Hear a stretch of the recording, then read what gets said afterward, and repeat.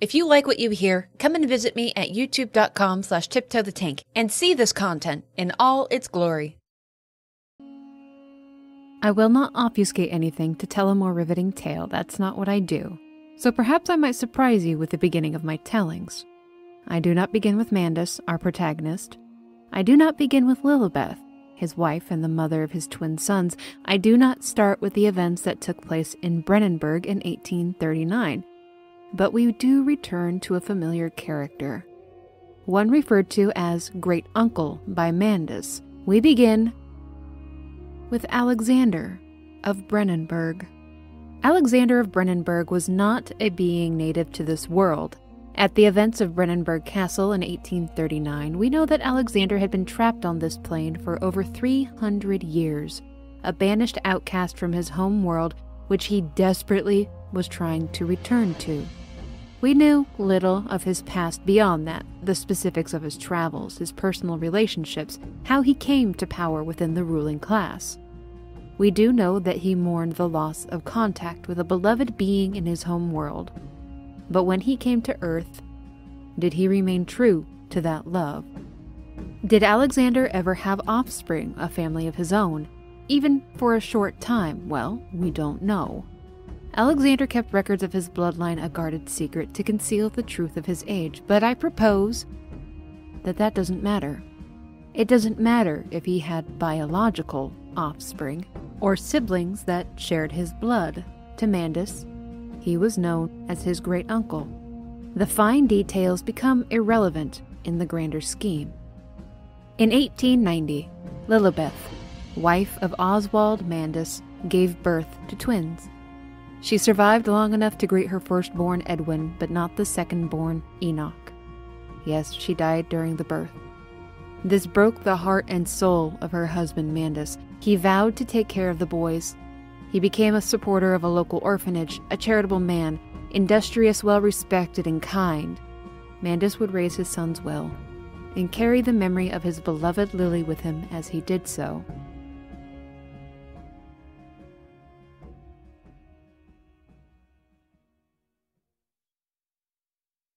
Now, 8 years later, in 1898, we pick up with Mandus during a manic time. Though we can extrapolate some things during this time gap, Mandus had begun to experiment with a substance he called Chemical X. In its early form, a dead animal was immersed into the compound after being poisoned, and after running a current through the compound, it returned to life, though still poisoned. Again, this is an early form of Compound X.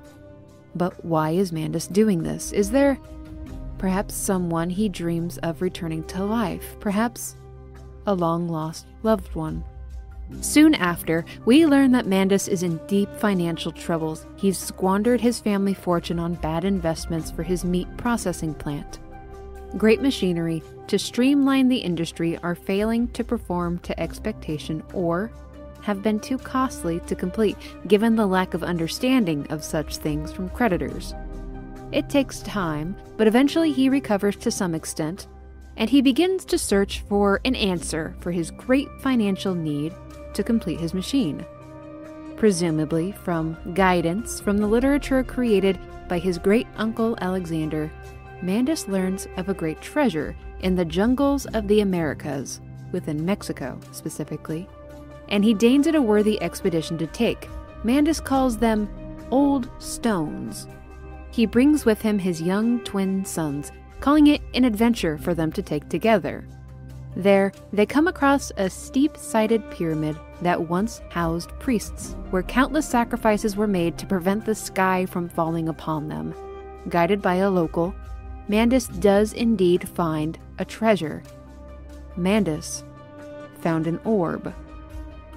While we know of the consequences of interacting with an orb from the Brennenburg incident, what happens to Mandus is new. He is granted an episode of divination, seeing the future of the world, its grand vision of coming wars, nuclear events, the suffering of the powerless, chemical warfare, and early deaths of his children, all at the hands of the powerful few of the world. When it comes to a solution, Mandus is shown that he must create a grand machine to free the wretches of the world from this future. He already has a basis within his factory in England. He has but to dig deeper into the earth and expand the great machine to bring salvation to mankind. But his first step in this process, to save mankind, is to save his twin boys. Here, in madness, he murders them upon an altar, pulling out their hearts.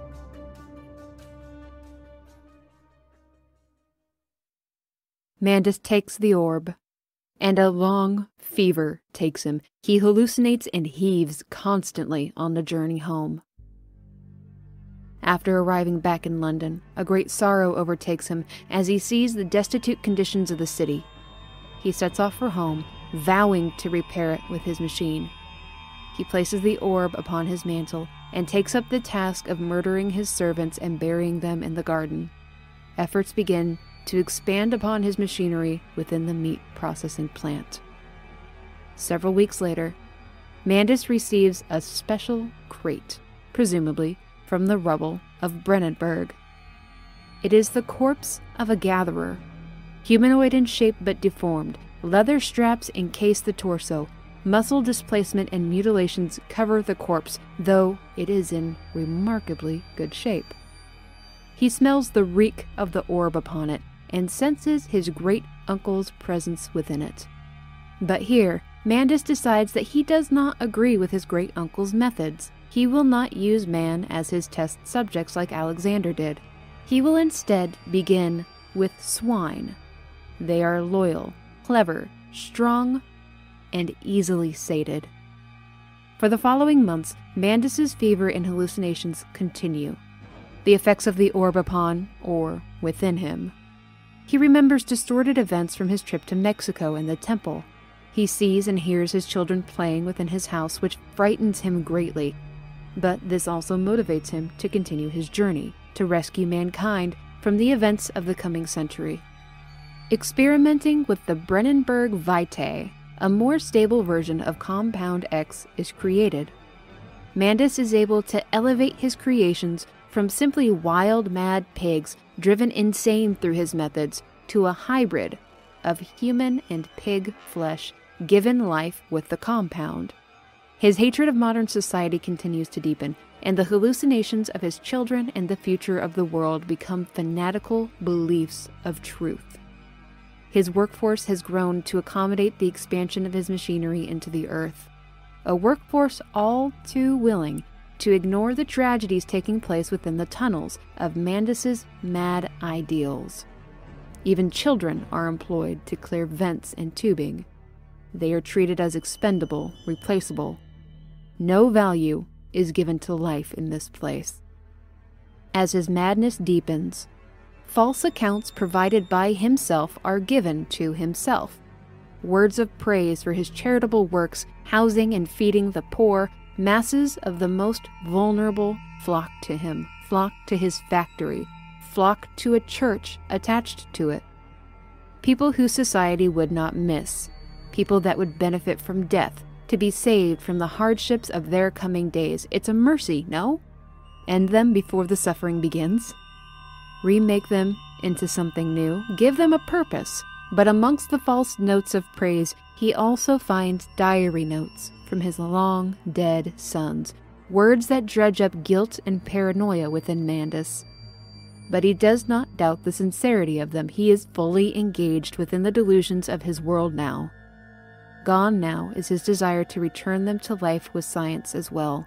Instead, he is only a destructive and murderous force.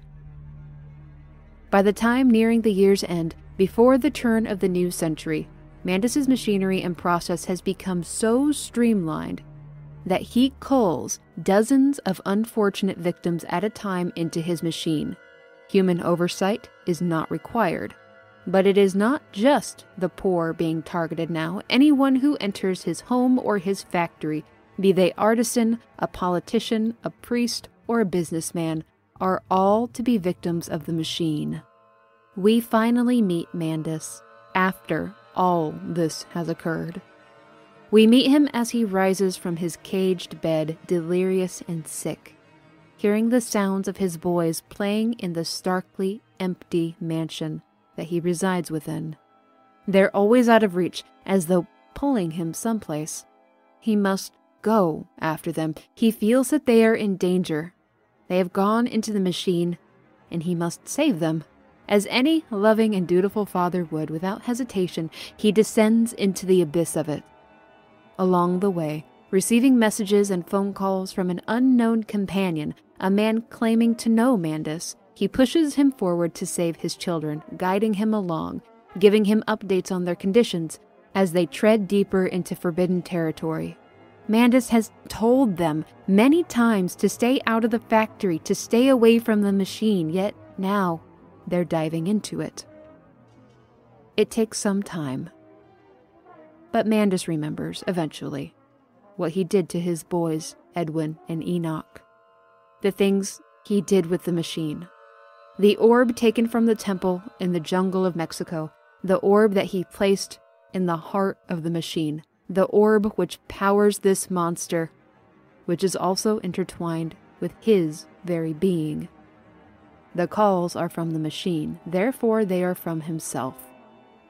All hope is abandoned by Mandus, but before he lays down to accept the end, he decides to defy the will of the machine. He will become its saboteur. He will undo what he has done before the dawn of the 20th century begins, but he hasn't much time left. In the end, after all is said and done, Mandus does indeed reach the power center of the machine. He does end the operations of the machine, and he ends himself with it, his heart ripped from his chest. But we must ask,